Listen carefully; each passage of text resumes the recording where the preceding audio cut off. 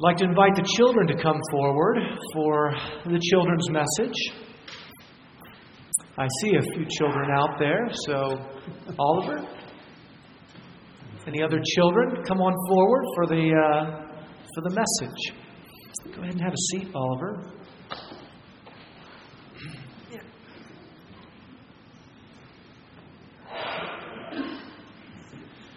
Now, you may remember last week we started working through the Nicene Creed, and we have this beautiful book here on the Nicene Creed, which we say every Sunday, and it's got lovely pictures in it. And so this Sunday, we're going to look at this picture. You see? Can you repeat after me? For us and for our salvation, He came down from heaven, was incarnate from the Holy Spirit and the Virgin Mary, and was made man. The incarnation is a fancy way of saying that God the Son became human too. He was born as a baby, just like you. His earthly parents, Mary and Joseph, named him Jesus. He had skin, hair, arms, legs, fingers and toes. He learned to walk and talk and to read and write. He played with friends, swam in rivers, helped Joseph work as a carpenter, learned in the synagogue, and grew up to be an amazing person. Jesus is all God and He is all man. Why was it so important for God the Son to become a human being and come to earth? Do you know?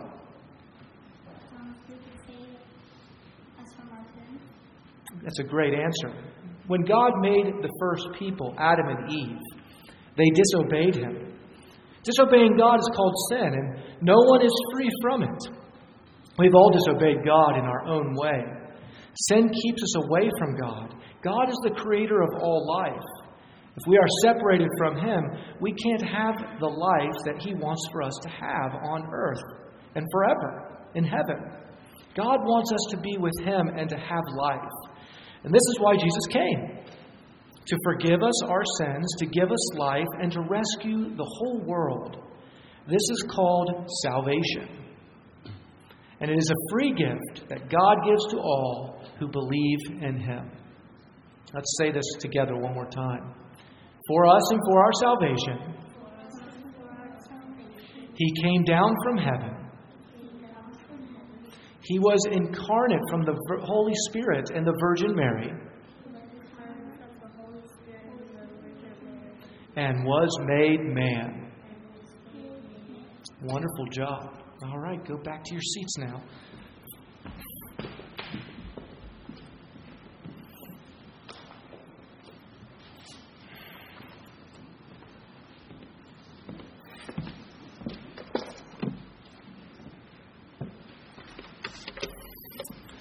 I don't believe I need this. This is what Dan tends to use so that he can see over the microphone. All right. Good morning, everyone. I invite you to open up your Bibles or your orders of service to the Gospel of Luke, chapter 16. We will be looking at the first 13 verses.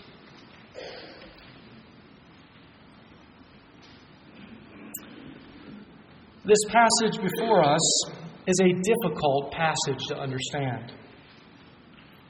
It's had a reputation of befuddling many.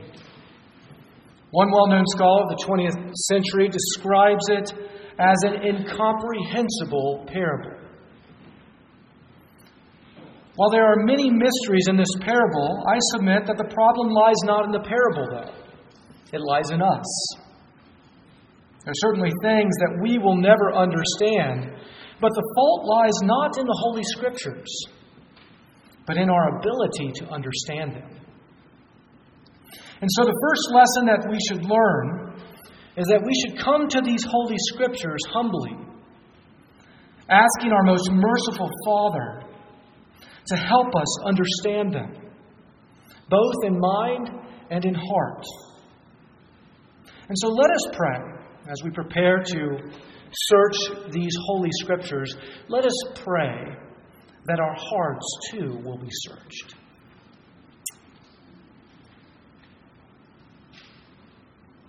Heavenly Father, we come to you with Jesus. We come to you boldly, begging and asking you to help us to search your Holy Scriptures, that our hearts be searched as well. May the words of my mouth and the meditation of our hearts be acceptable in thy sight, O Lord, my rock and my redeemer. Amen. In reflection about this parable, the great preacher, scholar, and writer Eugene Peterson shares how novelists always have a much more difficult time making a good person attractive and interesting than a scoundrel and a rogue. What is it about the gray sort of characters we find to be so attractive? What is it about the people who commit the grossly bad yet the surprisingly decent? Like the Creasy killing machine yet little girl protector in the movie Man on Fire. Or the inexcusable murderer yet prostitute rescuer Raskolnikov in the classic novel Crime and Punishment. Or how about the story today, the dishonest yet surprisingly honest manager? After all, as the respectable scholar and cultural expert Kenneth Bailey suggests, that the dishonest manager does surprisingly decide to risk everything on the quality of the mercy that he has already experienced from his master. Note in verse 2 that while the master fired him, there is no mention of him prosecuting him or sending him to jail. The master has acted mercifully. Like the father of the prodigal son in the parable in the chapter before, the master of the disobedient or the dishonest manager is abundantly merciful. These thread of parables have a similar message of amazing grace. Yes, there is, in fact, a real honesty in the heart of the dishonest manager. He knew his dilemma and was willing to do all that he could to gain favor of his master. His faith was not big, as he cleverly sought to ensure safety from his master's debtors, but his faith was nevertheless rooted in the master's character. If his plan failed, he would certainly go to jail. But if it succeeded, his master would make him a hero in his community. Could our attraction with each of these characters, whether it be Creasy or Raskolnikov or this dishonest manager, be that we share an identifiable bond with them? Are we nothing less than rascals ourselves? And if so, how will we wager? What will we risk? Or better yet, how clever will we be? Are we willing to let go and to trust in the gracious and the merciful character of the master? Now, it is clear that the manager is not meant to be a moral example, and I certainly don't want to make one out of him. He is explicitly called the dishonest manager in verse 8. He was a cheat and a thief. He broke not only the 8th commandment, but the 9th commandment. He was a liar and a stealer. Our text gives no evidence that the master was ever pleased with the dishonest manager's conduct. Rather, the opposite is the case. The manager's conduct towards his master is an example for us not to practice. And so here we learn the second lesson. What we must do by what the dishonest manager does not do. We must practice dealing honestly with each other. We must practice building trust and confidence with our colleagues, our neighbors, and strangers. Moreover, with our brothers and sisters in Christ. In an attempt to be exalted, many are found guilty like that of the dishonest manager. Many sacrifice their souls for the sake of worldly lust. Do not be like them. Do you see how Christ gives us a relatable parable? We have this identifiable bond with that of this dishonest manager. We too are found guilty. We too are condemned. We too are sinful. But like this dishonest manager, may we not be found making our excuses, but committing ourselves to acting wisely so that we might be blessed. We may not be able to earn our Master's favor, but we can be commended by Him for acting wisely, shrewdly, cleverly.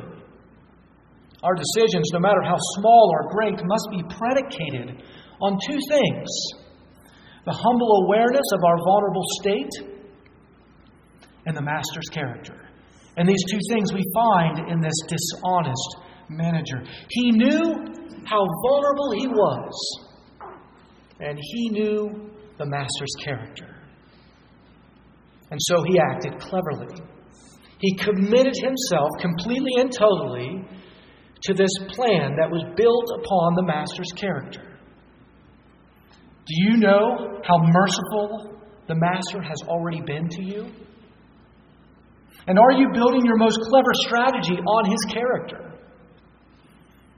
I'm reminded of the psalmist, Psalm 116, who describes the character of God by saying, "Gracious is the Lord and righteous, our God is merciful." The most comforting thing in the Holy Scriptures is not the sovereignty of God. It's not the majesty of God. It's not the omniscience of God. It's the character of God.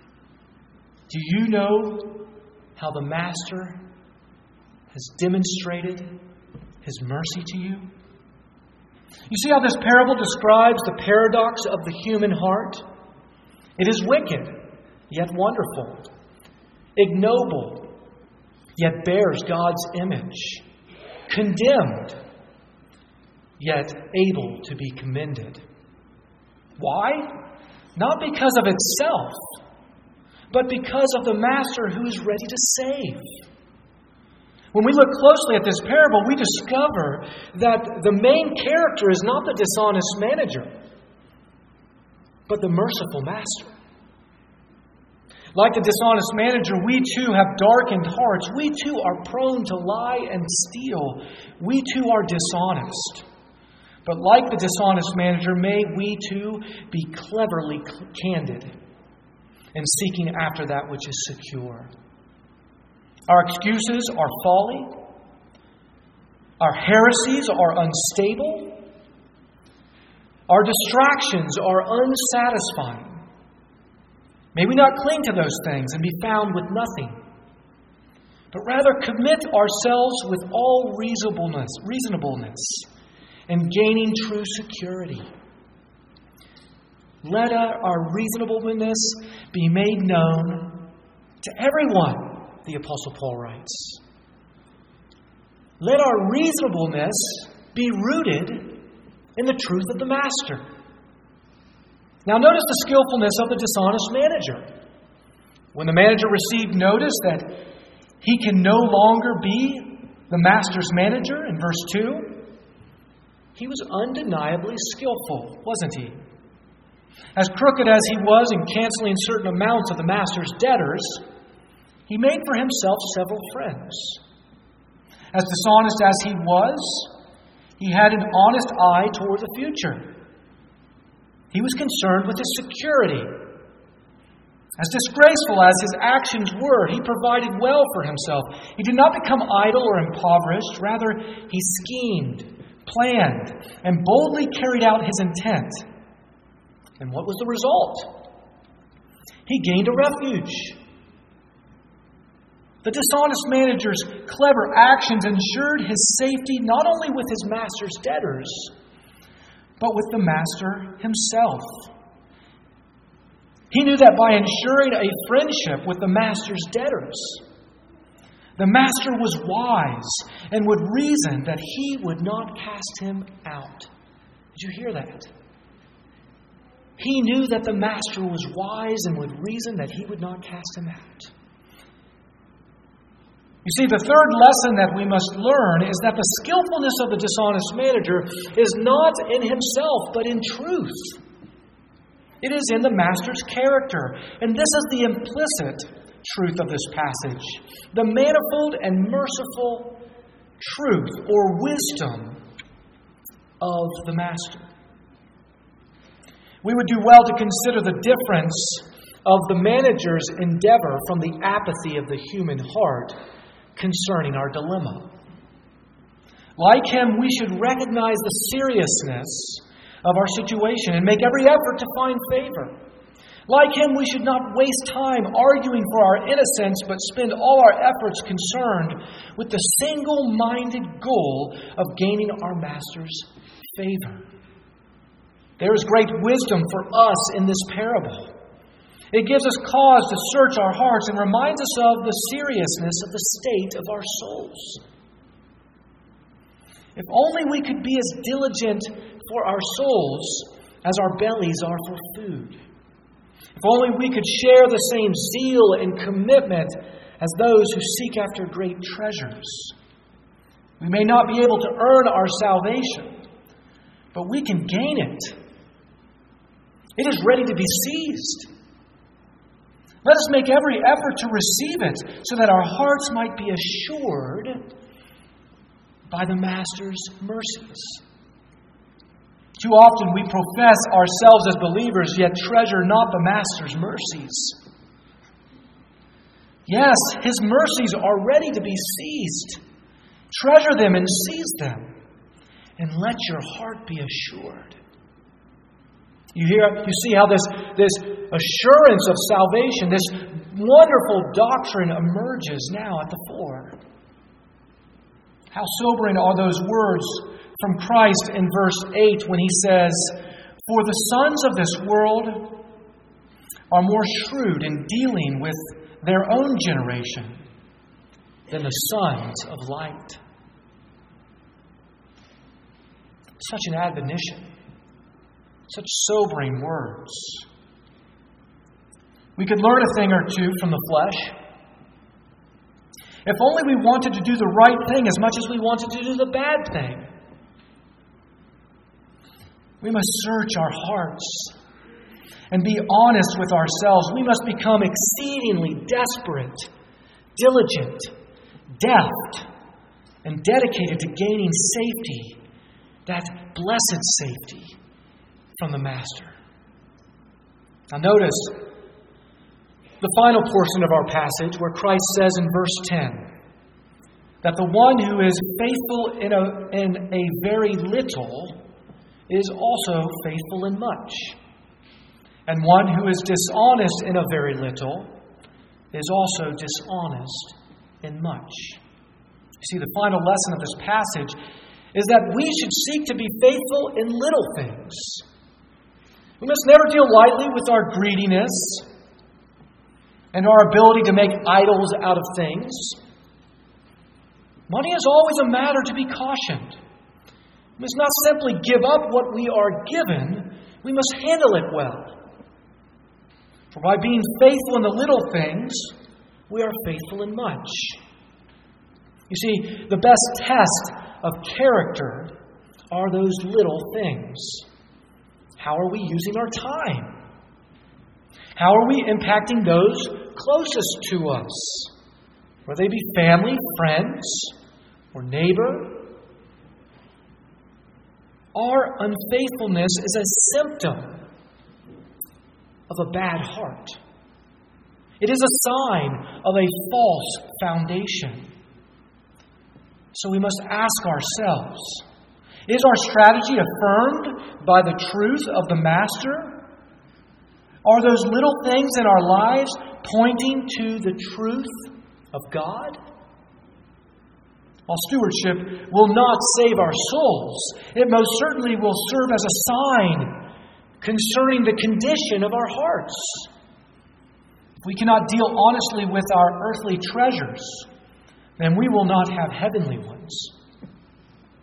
If we cannot be faithful in what is someone else's, then why should we receive our own?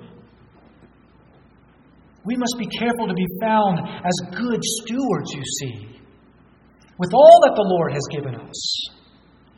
Not that we earn our salvation, but that we find assurance of it. So let us search our hearts and discover our dishonesty and our greediness and our ability to make idols out of things. And child of God, let us search our hearts and find that blessed assurance of our salvation through the mercy of the great and glorious Master. Are our hearts assured? If we find no assurance, we find no salvation. If an earthly father gives good gifts to his child, how much more will our supremely good Heavenly Father give good gifts to us? Faith will always be known by its fruits. And when we are handling them well, whether they be small or great, we will see, know, and enjoy all the more truly. So do you see it? Do you see the principle of our passage? It's nothing less than the amazing grace of God. Just like the message of the parable in the previous chapter, the prodigal son. The Master is gracious, merciful, and wise. Though the dishonest manager comes to demonstrate an undeniable honesty in his heart, his honesty is not an instrument of manipulation, but an affirmation of the Master's character. Do you see the amazing grace of the Master? Like this dishonest manager who narrowly escapes condemnation, all of the children of God will dodge the bullet of death. Are your eyes fixed on security? Look not to yourself, but to Him. Your salvation lies not in taking up truth as much as it lies in the truth that comes upon you. The amazing, gracious, righteous, and merciful character of the Master. Do you see? Do you know? Do you enjoy the merciful Master? Amen.